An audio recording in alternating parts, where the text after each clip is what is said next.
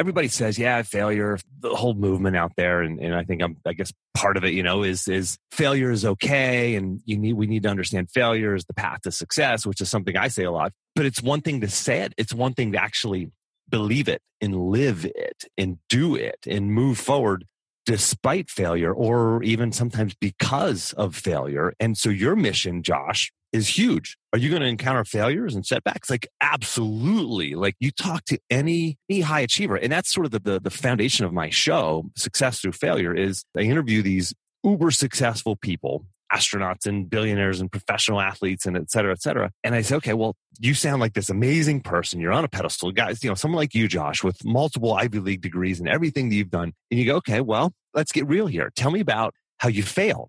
And I just get these amazing stories of failure. And most of them are saying, well, I'll give you one because I have many. And some of them, you're just blown away by these stories of failure. Like, that happened to you? Hi, this is Joshua Spodek, and this is Leadership in the Environment. You're not the only one who cares about your impact enough to act. You're part of a global community undeterred by people saying, if others don't change first, then what I do doesn't matter, and other excuses. We've read the science. We can do this. This show is about personal responsibility, acting, and improving your life by your values. As guest after guest says, the challenge was hard, but thank you for getting me to do it. I wish I'd done it earlier. Listen on for leaders to inspire you, hear their struggles, and then act. Go to joshuaspodek.com/podcast to commit to a public, personal challenge of your own. You're not alone, and you don't have to wait for others.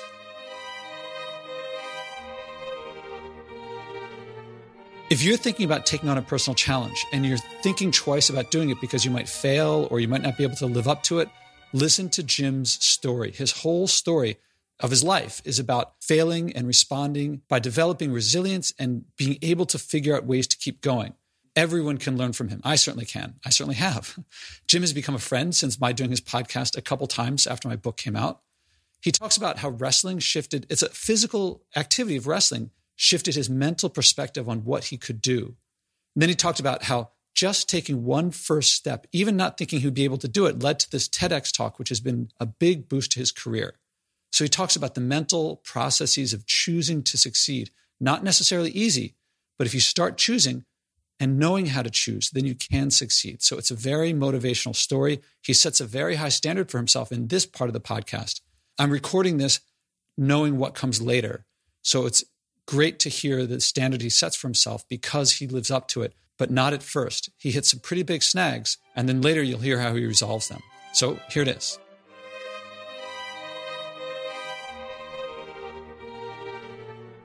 So this is the Leadership in the Environment podcast. This is Joshua Spodek. I'm talking to Jim Harshaw. I'll introduce him in a second, but I just want to say, Jim, we were having this really good conversation. He pointed out how you have a podcast, and a lot of times you miss this good stuff at the beginning, right? Yeah. And what I've done lately is I'm starting podcasts at the call. Like, it starts with the call. Like, I start recording immediately because I think that there's this, a lot of times, does it happen with you that you have this really good conversation and then you say, okay, now I'll hit record, and it gets kind of stiff? Yeah, because people think they have to be like sort of a certain person after you hit the record button. And it's like, no, I want the same you that was we're having the conversation about before you hit record. And then same thing happens like after the recording. We stop it, and then we have this like 5 or 10 minute conversation that is just like, oh, wow, why didn't you share that on the recording?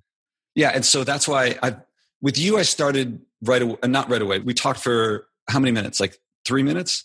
Yeah, about that. Yeah, and already it was getting really interesting because. Actually, Jim, you live near Charlottesville, Virginia, and we started talking about how you put me in touch with someone whom I'm going to go talk at her firm, which is in Charlottesville, and talk about leadership. That's like, I would call a leadership vacuum going on in the Charlottesville area, what's going on. I mean, we're recording this in mid-August. I'm going to record a few more before doing the launch. So people aren't going to hear this until, I don't know, October, November, maybe even December, depending on how the launch goes.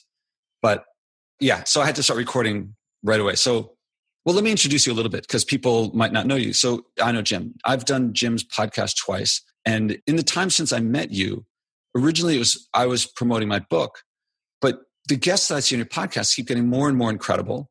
And it was originally about wrestling and how wrestling could contribute to life because you were a Division I wrestler. If I remember right, here's what I remember of you, that you were towards the end of your college career, you were pretty good, like top 10 maybe. And there was one time when you were going up against a top 5 wrestler and you didn't think that you'd be able to beat the guy. And you had a mindset shift. And then you did beat the guy. And it was just at the end of your career. And had you made that mind shift earlier, like you didn't, like physically you didn't change, but mentally you made yourself able to take this on. So then your podcast has shifted into leadership through success through failure. So you went from being specifically about wrestling to about sports, I think more in general, but now it's much more about something more general that I think you get from sports. It's like, no matter how good you are, you're going to lose a game. Michael Jordan put up a lot of buzzer, shots at the buzzers that didn't go in and they lost the game. So did I get that right about the evolution of your podcast and also about that experience with you towards the end of your college career? Yeah, absolutely. So, it's really the focus of I did a TEDx talk at the Charlottesville TEDx event. And the focus of that talk was on that experience. And it's called Success. My talk was called Why I Teach My Children to Fail. And it really came back to this experience as a wrestler where I had, my goal had been to be a Division I All-American, which in the wrestling world, it's actually statistically harder to do numbers wise than it's harder for a high school wrestler to become a Division I All-American than it is for a high school football player to make it to the pros. So it's a hard thing. It's a big benchmark. And my senior year, I'd finally gotten to the point where I was one match away from being a Division I All-American, which is top 8. And is this high school or college? This is college. Sorry, this is college. And there's 15,000 people in the arena. It's a big event, and I finally beat this guy, right? And I had overcome my own self-doubt and all of the failures that I had in the past to beat this guy. But it was this mindset shift. And I really didn't talk too much about the mindset shift that happened. At least I didn't talk about it in the TEDx talk. But the mindset shift was letting go of the outcome and focusing just on the process and enjoying the process. And I really did that my whole senior year in college. And I had more fun than I'd ever had wrestling. And after 17 years, my 17th year in the sport, and I had the most success that I've ever had. So it was an interesting mindset shift that I very much keep in mind today. Wait, you just stopped. You keep in mind today? How so? Well, because don't leave a cliffhanger there. So I keep it in mind today at things that I'm trying to accomplish. And sometimes there's this self-doubt or this imposter syndrome, which has been kind of talked about a lot around these days. And with Sheryl Sandberg I think it was Sheryl Sandberg that had the TED talk about imposter syndrome. And so we all have this sort of self-doubt of like, maybe I'm just not good enough. Maybe, why would anybody listen to me or to my podcast or sign up to be my coaching client, et cetera.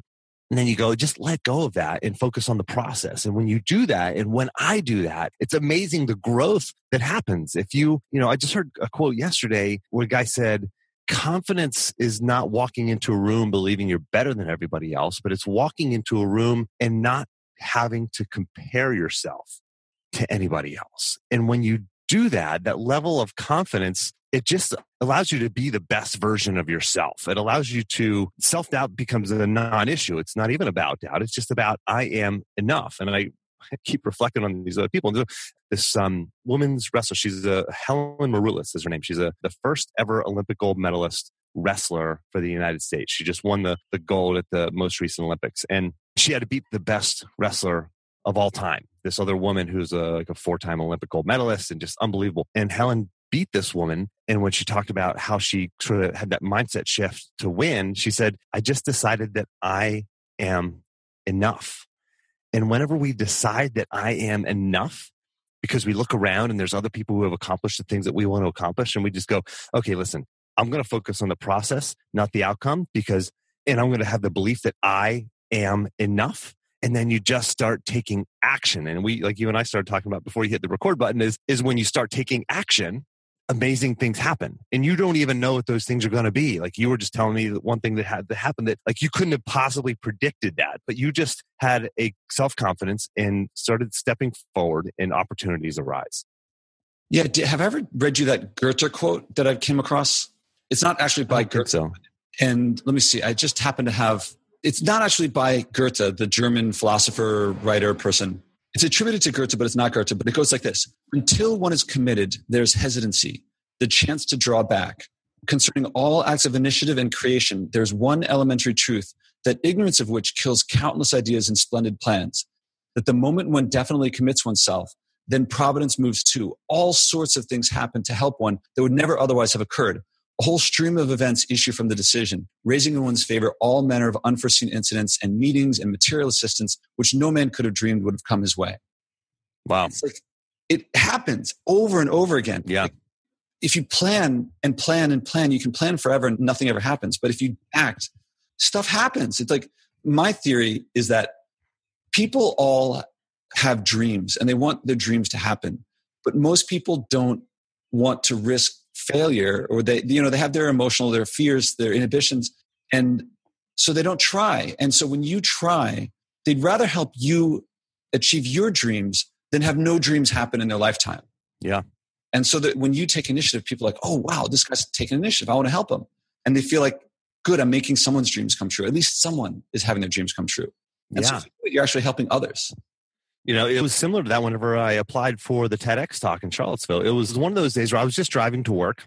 I heard on the radio that the Charlottesville TEDx event was happening. It's actually there's like 7,000 TEDx events in the world, and Charlottesville's among the top 1%. It's big. It's a big one. And I heard they said that, we have our whole lineup of speakers and we're opening the doors to an audition for one community speaker. And I'm like, the first thought is, that's not for me. I'm not good enough. They're not looking for somebody like me. I'm like, forget that, focus on the process. And so I sent in, the application was due by that afternoon. So, throughout the day, I'm like, I don't have time to do this. I don't have time to send in my application. The application is basically a 2-minute video. So about an hour before it was due, I ran out to my car, held my phone in front of my face, and I hit record and recorded my video. And then about a week later, they said, hey, 65 people applied. 25 people got chosen to speak at an open mic night. 25 of us. There was 500 people in the audience, and the audience picked one winner, one speaker that would speak at the main event a month later. And I got chosen, right? And then awesome. And then I go on and do this TEDx talk at the main event, and it was just incredible. It came off very well. But I could have never predicted that. I was just driving to work one day. And actually, let me even back up further. I knew that I needed to be a better public speaker, so I signed up for Toastmasters. And I never could have predicted this would have led to a TEDx talk, but I signed up for Toastmasters. I stepped into a meeting, started going to the meetings, heard about this TEDx thing, decided to take another action and submit my video. And it just created this chain reaction of events. So you can't predict by taking the first step, whatever the first step is. It doesn't matter, just one step. Okay, and for the listener, you're thinking like, okay, there's 5 different steps I could take. I could call this person. I could sign up for that. I could take this course. I could spend some time researching that. I could read this book. It's like, doesn't matter. Do one of them. Yeah, I think a lot of people are afraid if there's A, B, and C and I do A, but what if B is the one I really should do? The best way to find out which is the best one, first do some analysis, but once you've ruled out, like, it's one of these things, pick one.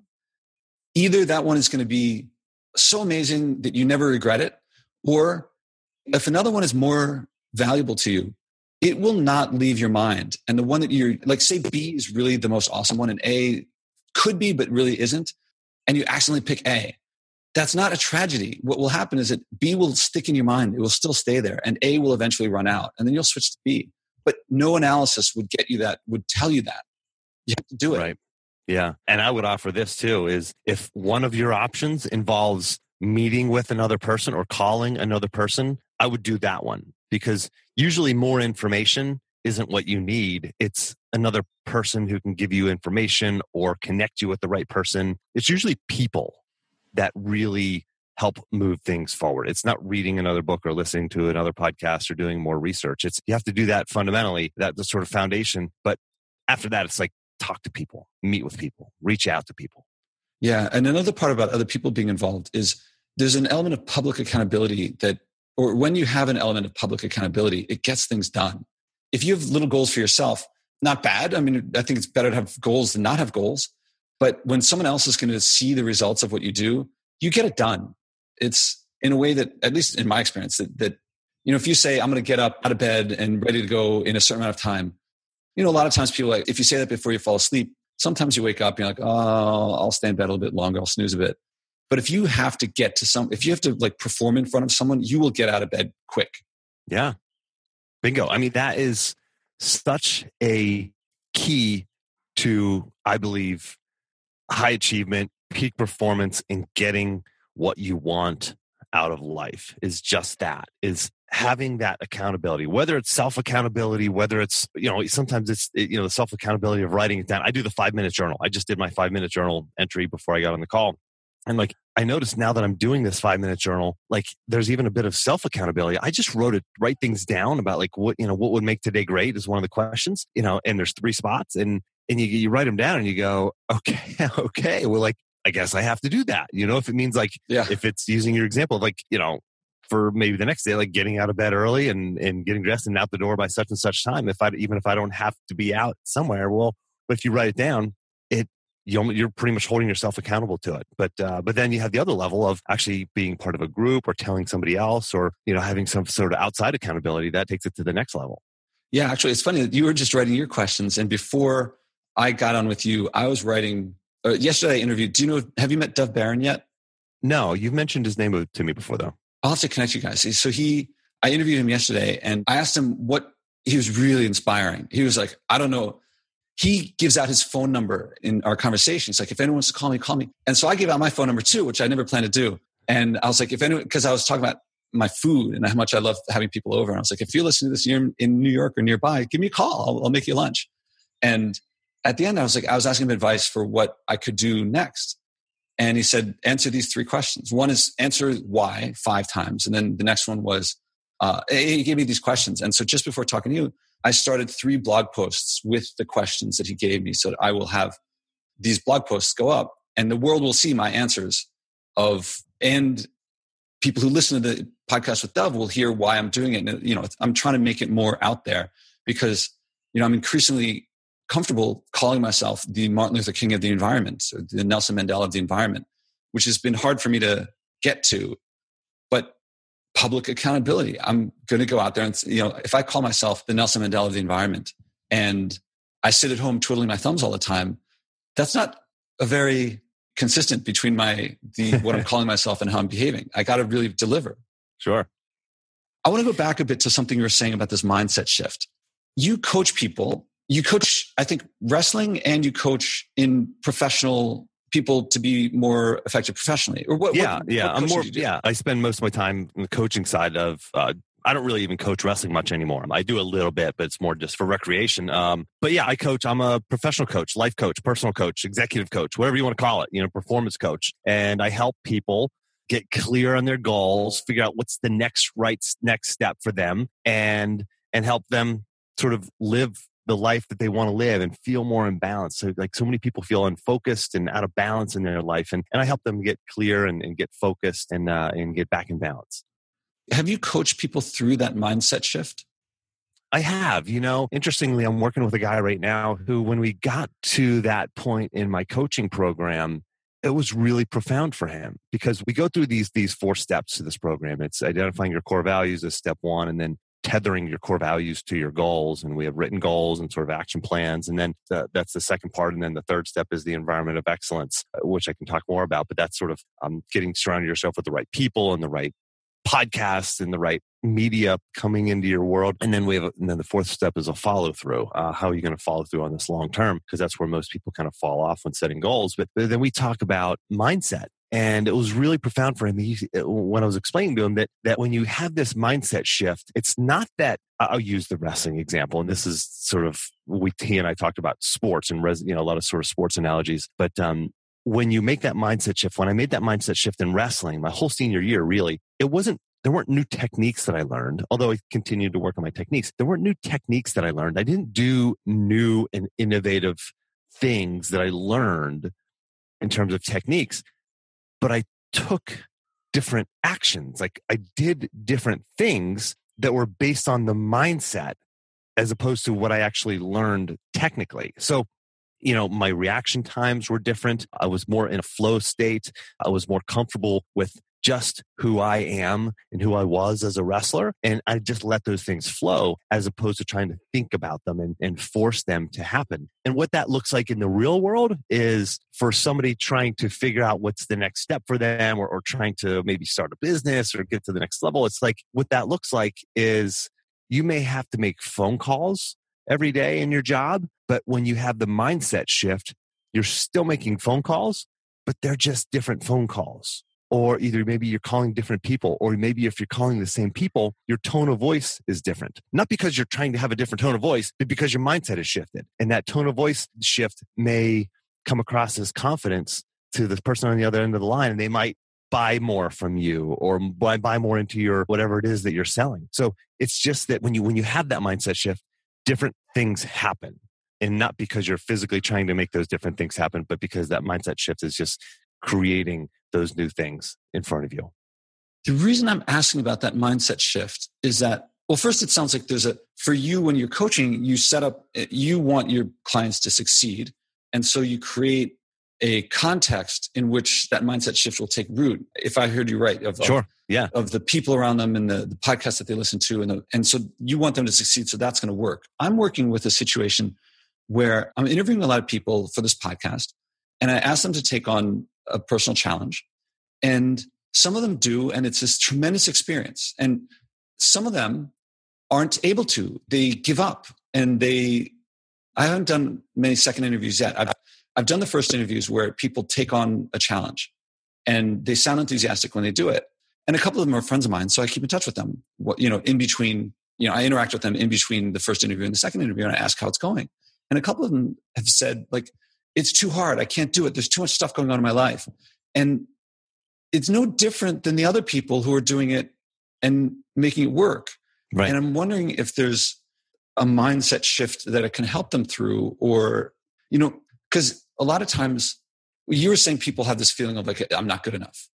And a lot of people have this feeling in the environment is like all these reasons that are not, if they want, they can let those reasons be enough not to do it. Like they'll say stuff like, what difference does what I do make? Or if no one else changes, what different, then it doesn't matter what I do. Or the plane was going to fly anyway, or things like that. And a lot of what you're saying, you were saying that you didn't care about what the other people were doing. It was just what you did, what you thought was right. Yeah. Another good example of this is like Elon Musk, right? We all know Elon Musk, like just huge thinker, makes huge things happen. Like you can't just go, okay, I'm going to do what Elon Musk does. You can't become the next, or your version of an Elon Musk by trying to be him or by doing the things that he does. You have to work on the mindset shift, because when you have the mindset shift, then huge things begin to happen. Does that make sense? Like when the mindset shift happens, you just approach the same problems from a different perspective. Yeah, I always think, for some reason in my mind, I always think of, if you want to go on a date with someone, I date girls. So if I want to date a girl and I really want to go on a date with her, then if it rains, I'm like, I'll figure it out. If other stuff comes up, I'm like, I'll figure it out. I'm going to make this date happen. But if I don't want to go on a date with her, if it rains, I'm like, you know what? Let's postpone it.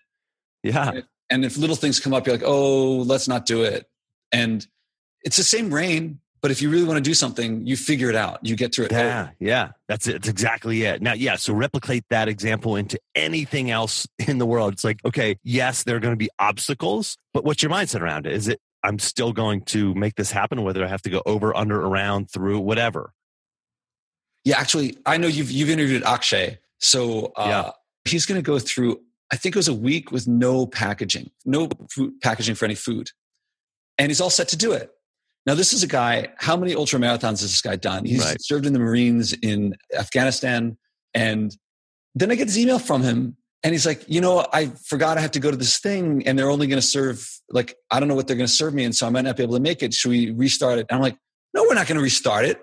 First of all, find a way. First of all, my goal is not, in this podcast, is not propaganda. I'm not trying to give people like some idealized version of how easy it is to do these changes. I recognize that even if, for me, it turned out that, not eating packaged food was, first of all, it was 0 for 2.5 weeks, but since then it's a lot less, like it's very little, but not 0, but it's still like, for me, it's ended up being a tremendous benefit. That doesn't mean it's going to be easy for another person. Everyone has their own situation. But this guy does all this, like, you're Marine, like your whole thing is about taking on incredible challenges and you're running ultra marathons. He runs across countries. Yeah. Yeah. And then he's like, oh, I'm not going to be able to, I'm like, just tell him you're not going to eat that food and have some water and you can, you're not going to die. I didn't say that because that would be very insensitive and to lead to my way of looking at things is not what will lead him. It's his way. I have to be where he is. But I think it would have been more useful. Maybe there's something from the beginning that I can tell him, keep in mind that this is something that might come up, or like maybe say to him, you're going to face challenges that you didn't expect that you would face. Because two big ones that are coming up with a few people are when you interface with another person, a spouse perhaps, or boss, things that you would do on your own, suddenly it becomes harder in a way that people can't predict. So that's one thing that trips people up. Another one is travel. When you get away from where you're in control of your environment as much as you are in your own home, people seem to trip up with that one too. And maybe if I got them saying, you are going to, yes, now you say, you feel like, oh, I can do it. And you feel strong. And you feel like whatever comes your way, you'll handle it. But things are going to come your way that you didn't think of. And put yourself in the mindset now that you will do it no matter what. I'm not sure. I mean, yeah. Advice here? Sure. Yeah. My sort of question that I help people whenever they run into, I'd like to do that, but I can't. The question I always ask is, okay, I know you can't, you say that you can't, but hypothetically, what if there was a way that you could? What would that look like? If you had to come up with a solution, hypothetically, this is going to happen. How would you deal with that obstacle or that problem? And they go, well, I guess I would have to do this or that or the other thing. Then all of a sudden they're coming up with solutions that are real. They're actual solutions that they could implement, and then they go implement them. So, and again, it's that mindset shift of I just need to find a way, right? Or instead of saying I don't have time, the mindset shift is, well, I'm not making that a priority, right? I don't have time to work out is a silly excuse. The right way to frame it is, I'm just not making it a priority. Mm-hmm. Or in Akshay's example, I have to go to this event and they may serve packaged foods. So I can't do what I want to do and go a week without packaged foods. It's okay. I'm going to go to this event. If there were hypothetically a way for me to get through this event, what would that be?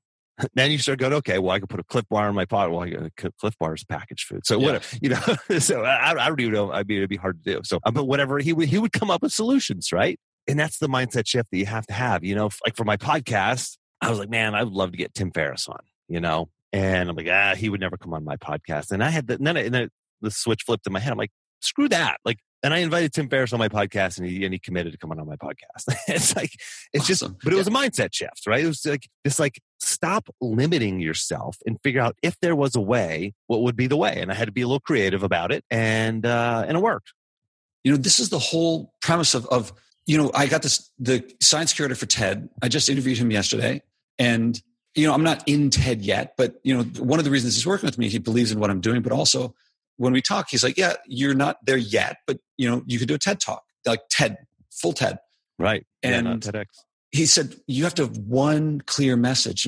And what I'm coming up with is that people see changing the behavior for reducing their emissions and pollution as deprivation and sacrifice. And what you just said is what I want it to be, which is you can do this. And when you do it, all sorts of things open up and it becomes this incredible thing. And that's what I want people to see. Not polluting is not, you don't get to go to Machu Picchu. It's you do get to, and then you figure that out based on your values. In my case, knowing my neighbors, taking advantage of what's around me. And for me, a lot of it is in food, but also it's been like my relationship with Frances Hesselbein, for example. And it's something that I've put effort into because she's here. And I don't know if you know who she is, but she was born during World War I. And I'm thinking someone who lived through World War I, through Prohibition, through the Great Depression, through World War II, she comes from as different a culture as anyone in the world. I mean, that's a totally different world. And that wouldn't have happened had I not been here to take advantage of that relationship. And other people have their things. And if you don't do X, but you value, say, clean air and water more, this is your chance to develop all those things. And so you're looking at it. Maybe another piece to add into it is not just what you're not doing, but think of what you can do. If you overcome this thing, what else can you overcome? If you do this, how will a solution happen? Maybe I should start putting people more into a problem-solving mode as opposed to just a commitment mode.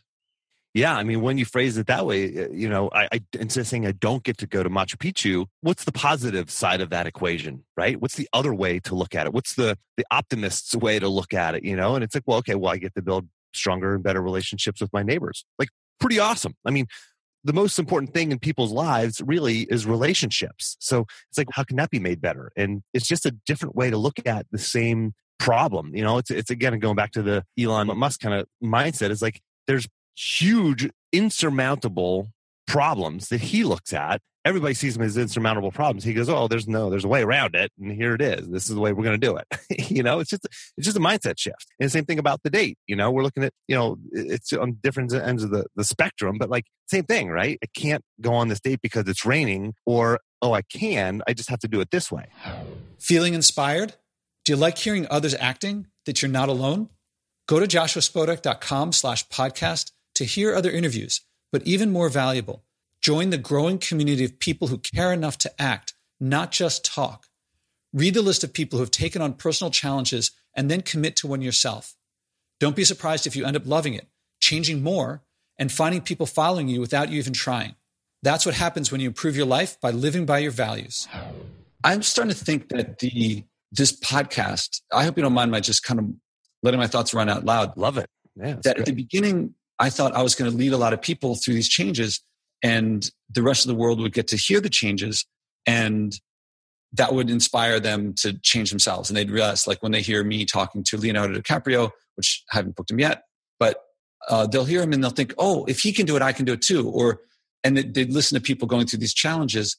And what started at first sounding like deprivation and sacrifice, they'd hear how much it opened things up and so forth. I think also, I hope that there's going to be over time an evolution of Josh, because I got to tell you, there's so many times I've wanted to give up, and so many times I felt like there's no point. And then the guests get me through things. And I mean, I'll walk a guest through something and they'll say, well, I woke up the next morning and I didn't feel like doing it. I'm like, oh man, if people who I talk to one-on-one don't do it and give up, they're not giving up, they're choosing other things. Then what hope do I have to influence? If I can't influence a friend, how am I going to influence 7.6 billion? But then each time you hit failure, you got to adjust and figure out a different way of doing it. I mean, I can give up. I can certainly afford to go to Machu Picchu and have a good time. And, future generations, they can deal with my pollution. But that's just not how I look at things. Right. Yeah. And I think it's, failure is something that I talk about, obviously, a lot. And it's hard. Everybody says, yeah, failure's, the whole movement out there. And I think I guess part of it, is that failure is okay. And we need to understand failure is the path to success, which is something I say a lot. Failure is the path to success.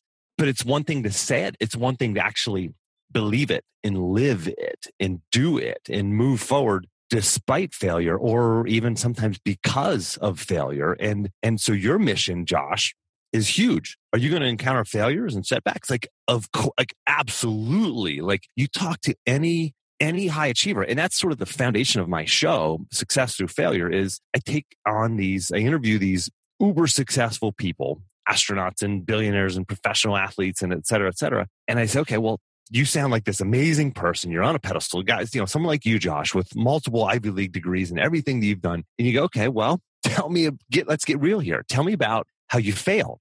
And I just get these amazing stories of failure. And most of them are saying, well, I'll give you one because I have many. And some of them, you're just like blown away by these stories of failure. Like really? Like that happened to you? And then when people can kind of understand that and internalize it, they go, okay, well, maybe my failures aren't so bad, because really inside, like we don't seek failure. We don't want to fail, right? We actually, when we do something, we want it to work. But when we fail, it creates this sense of I'm not good enough, or I'm not smart enough, or I'm not capable enough, or I just can't do this, or the universe isn't, ready for this kind of change yet, like the change that you're talking about. But I've done this and I've discovered a way that doesn't work. And I'm now more prepared than ever to make this happen. I may have to go down a different route. I may have to take 3 steps back and go up a different path. But failure is absolutely the path to success. And the more you look into this, the more you think about it, the more you read about it, the more you do like I do and interview people and and talk to uber successful people, the more you go, okay, failure is normal. And that's my whole goal, is to normalize failure. Yeah, I guess you started by saying that you're part of this movement, but I think some of the movement. I think some people talk about failure and haven't failed, and they're kind of jumping on a bandwagon. And some people have failed. And the things I've failed, I've cried at work. Oh my God. Did I tell you about, I think maybe with you, I talked about the time when I was not picked to play in sports, and it was a major life shift where. Yeah. And everyone, go to Jim's podcast, listen to my interview with him, and you can hear that story. Yeah. Episode 85, I think, is the most recent one. I did 2 with you. There was one in the 40s, I think, and then 85 was the most recent one. Oh yeah. I'm very proud that you mentioned me in your 100th episode. And yeah, I was I'm in there with the big ones. And the thing is, when it happens, I coach people through this, and then it happens to me, and I'm I forgot. And that the emotion that you feel, actually, I think psychologists call it an empathy gap. There's a term for it. You become a different person almost, and you forget, logically, you know that this is going to happen. But when you feel it, you're that goes out the window. I mean, I guess with practice, it gets there. But when I hit the failures that I've hit on this Leadership in the Environment podcast, it's different than the failures before. And so I feel this is yes, I made it through those things, but this one is really too hard. And when I say it to you now, it sounds obvious, but when I'm in it, it's hard to get through. I guess it takes a while to train yourself to get through those things. Yeah. And that's the thing about failure, is it's painful and it sucks. And it's not you go through failure because you have a mindset shift and you go, oh, this is great. This is really enjoyable. It's no, it's no matter what, it's going to suck because you didn't try to fail. You actually tried to win or succeed or achieve a goal, but you failed. But it's having the presence of mind going, okay, things are going to be okay. Yeah, which I think comes through experience like nothing else, is that presence of mind. Sure. And I think that, what was I going to say? Well, let me share a quick story. Maybe it'll pop back in your mind. So I interviewed a guy recently who his episode's going to be, for anybody who wants to listen, it's going to be around 110 or so, give or take a couple. His name is Justin Wren, W-R-E-N. And he's a big guy. He's a UFC fighter, one of the best in the world. He's got he's 16-2. He's really, really good. Wait, is he the guy with the bloody face on the picture on your? Yeah. Yeah. I'm looking at that. I'm like, holy cow, this guy looks serious. There's 2 guys. There's 2 guys with bloody faces. So I interviewed 2 different guys, UFC guys, in recent months here.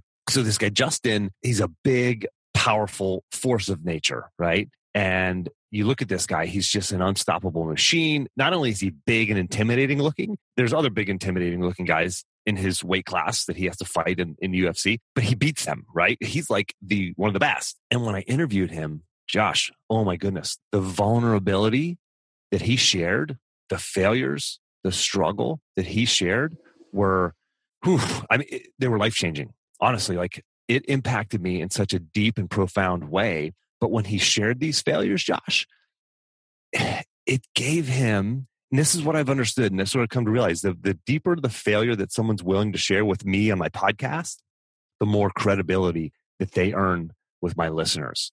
And he shares some deep and powerful stuff, and you did too, and Akshay did too. We're talking about Akshay. Whenever that happens, it just opens the door to people wanting to help. So I encourage people to be as real as they can, share your failures, because it boosts credibility. Whenever you're a person who says, who comes on, my podcast or goes through life kind of hiding their failures, people don't connect with you as well. Or I should say more about the flip side. It's when you share your failures and you're more vulnerable, people are more connected with you. They can empathize with you and they want to side with you. And for some reason, I don't understand this psychologically, but it gives you more credibility. It's amazing. I've seen it over and over. Yeah. And listeners have heard me talk about this time when Marshall Goldsmith was just pointing out how I was not opening up and not being, I was talking to him for a couple hours and he was just like, Josh, in this whole conversation, you've said one thing that made you sound human and approachable, and everything else was how great you are. And I was like, he said, that's one of the great things about Marshall is you hang out with him and you walk away and you're like, it's not that you feel bad. It's not that you feel like dirt. You feel like raw, like, oh, that's exposed. You feel like, you just exposed a nerve, and you're That's great. And those kind of people are good to have in your life. Yeah. It's like not pleasant, but it makes the rest of life more pleasant. And yeah, I guess I'm gonna have to let go of the thing that I was trying to think of before. Maybe I'll, like, as I listened through this, maybe I'll put it in the beginning or the end, the pre-recording or post-recording thing. I want to switch over to the environment though. And is it something you care about? I mean, you put me in touch with Tish, and it tells me you're in touch with the world of, what's the environment to you? Yeah. So what does the environment mean to me? I was an environmental science major at the University of Virginia. So it's something it's very close to my heart. I was actually at dinner last night with a group of friends, my wife and I, with a group of friends from out of town. And we were talking about eating fish. And the one guy, his daughter is a pescatarian. And he talked about how her mercury levels have gone through the roof in her body. And we can't even live off, of fish, of something that's in our environment, because it can poison us. And the one guy sitting at the table, he's like, wow, he's like, that's crazy. He's like, how did people back in the day do it? They must have been really poisoned. I'm like, no, hundreds of years ago, like, they didn't have to deal. This wasn't a thing. He's like, oh, what do you mean? I said, well, pollution. Like, this is what we're doing to our environment. And a lot of people just don't understand it. I mean, that was for him, that was a huge shift. Like, oh, so he's not an environmental guy. He's just not in that world. He's actually the head wrestling coach at the University of Virginia, who I interviewed on my podcast. Amazing, amazing individual. Talk about sharing vulnerability and failures. He's an amazing guy. But that's just not his world. I'm an outdoors guy. I was, love being outside and do a lot of outdoor activities. And for him, that was one conversation. I think that was a total game changer and mindset shift for him, to understand that we are damaging our planet, we are damaging our environment, and it's affecting us. It's not just affecting the people who are tree huggers, right? It's affecting like everybody, like his children are being affected by this. So it's something it's near and dear to my heart. Yeah, I've been saying a lot, like, even if you don't care, even if you don't believe in global warming, you don't want mercury in your fish. You don't want to eat poison. And that, pollution and global warming are totally separate issues. And right. So have you thought of a personal challenge to take on? And no, I haven't. Okay. So the idea here is a personal challenge that it's not something trivial, but it also doesn't have to be, don't feel encumbered like you have to solve global warming yourself tomorrow, but something that will make a difference, that will lower your greenhouse emissions, or will reduce your pollution, or will cause you to draw down on non-renewable resources less. Love it. Something that makes a difference. And yeah, I've got an idea. You got an idea? Yeah. Okay. Yeah.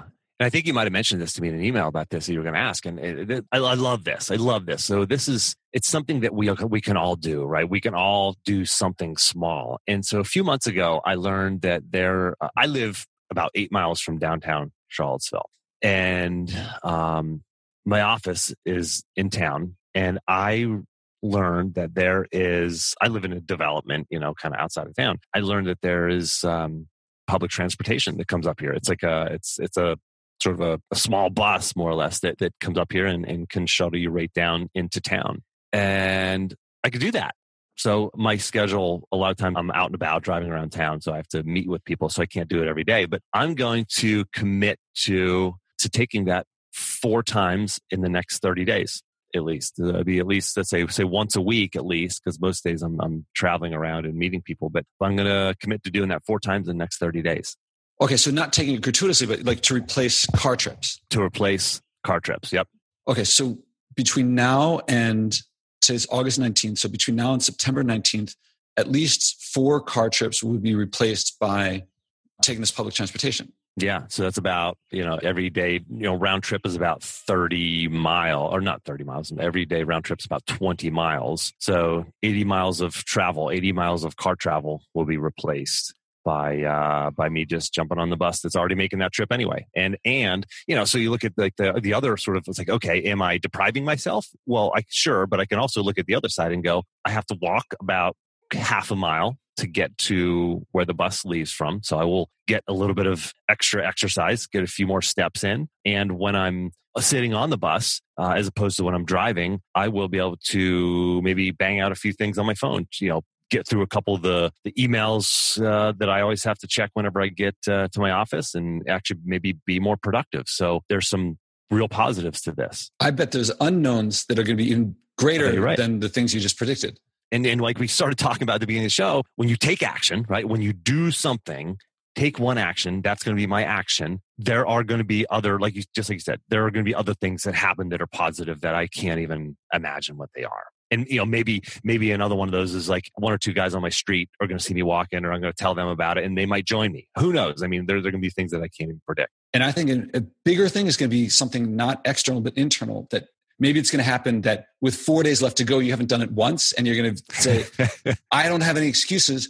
And how am I going to make this happen? Like, what if I could make this happen, even though I don't have time to do this and I have to take a car? How am I going to do this? And you're going to figure something out. And that what you figure out is going to be something so valuable to you. It's going to be some internal shift. I'm excited. I mean, I couldn't agree more. There's going to be an internal shift because I'm actually doing something. I'm not just thinking about it. I'm not just talking about it. And then whenever I actually take action and do it, I would imagine, it's going to be certainly it's going to come up in conversation with other people, right? It's going to maybe make me think, well, maybe I can do this. Maybe I'll start looking at my calendar and going, maybe there's some other times I can do this, And plus, if I'm saving a gallon of gas, I'm saving a few bucks. It's like, there's just so many positives and so many mindset shifts that can happen there. So I'm excited to do it. I'm so glad you challenged me to this, Josh. This is what I want. The change with you, the discovery is like what I want to spread throughout the world. This is my goal. All right. So now we're going to schedule the second one. So I propose a month from now would be the 19th, September 19th. Yep. We could do then, if that works for you. Yeah. Another conversation? Yeah. Yes. And cool. Anything else now I feel like it's set. It's going to be minimum 4 replaced car trips with public transportation. Yeah. And also, so people here, you said this, but like in New York City, public transit is like trivial to take. It's like standard. Right. Yeah. That's what you do when you're there. Right. And for in you, Charlottesville, it's not. No, you're not in some place where it's easy. Right. And there's public transportation, but it doesn't come out this far. I mean, I used to live closer to the city or in the city, and I could actually did it periodically, and sometimes I rode my bike to work and to the office, but now it's just it's really not an option out here until I discovered this sort of one service that does this public transportation out here. So people listening at home can't just say, oh, well, it's easy for him, but not for me. Oh, absolutely. No, this is public transportation is not, I don't know anybody out in my development of this area that does this. Obviously there are people who apparently do it. I don't know any of them. All right. Anything else that I didn't think to bring up before wrapping up? I don't think so. I mean, if people, talk about a lot about sort of helping people get clarity on what's the next step for them, helping them get focused and figuring out what the right goals are for them and in finding balance in their life. So if anybody is interested in having a conversation with me about that, you can jump on a free, just sort of 30-minute call and it's not a sales call. I always tell people that, sure everybody thinks it's a sales call. It's not. It's just, I love having these conversations. It's what I'm meant to do. It's what I'm good at. And so if anybody just wants to have that kind of conversation with me, just go to jimharshawjr.com/apply. That's just apply for a call with me. And love to talk to some of your listeners, Josh. Great. And I'm getting results just in this call. And I wasn't calling for results. That's what happens when you have great conversations like this. So me too. I'm obviously getting results too. So love it. Win-win. Great. So then I will talk to you in about a month. If you have questions or something that if I can help you with them in the meantime, let me know. And otherwise I'll talk to you in a month. And I really look forward to hearing how this goes. Yeah, likewise. I'm looking forward to doing it. I'll talk to you then. Thanks, Josh. Bye. Bye.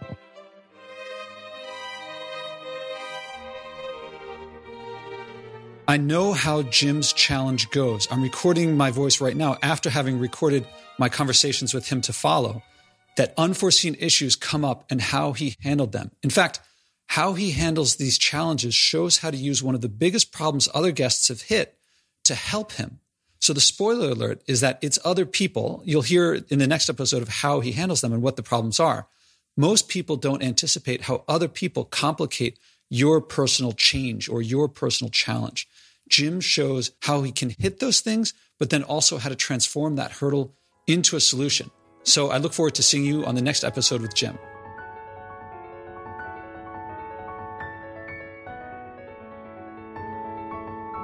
Did you feel inspired too? Then act. Go to joshuaspodek.com/podcast and click to commit to your personal challenge so you can inspire others.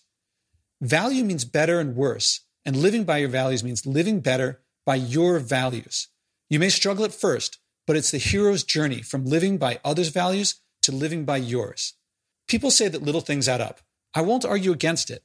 But what I find counts is acting.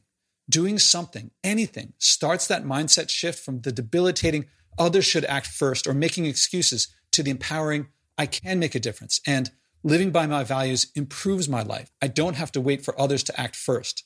I'm looking for leaders, people who will bring what works here in this podcast to communities I haven't reached. Billions of people want to change their behavior. There's room for leadership, from personal leadership of just yourself to whatever scale you want. Start by acting and changing yourself. Go to joshuaspodek.com/podcast and commit to your personal challenge.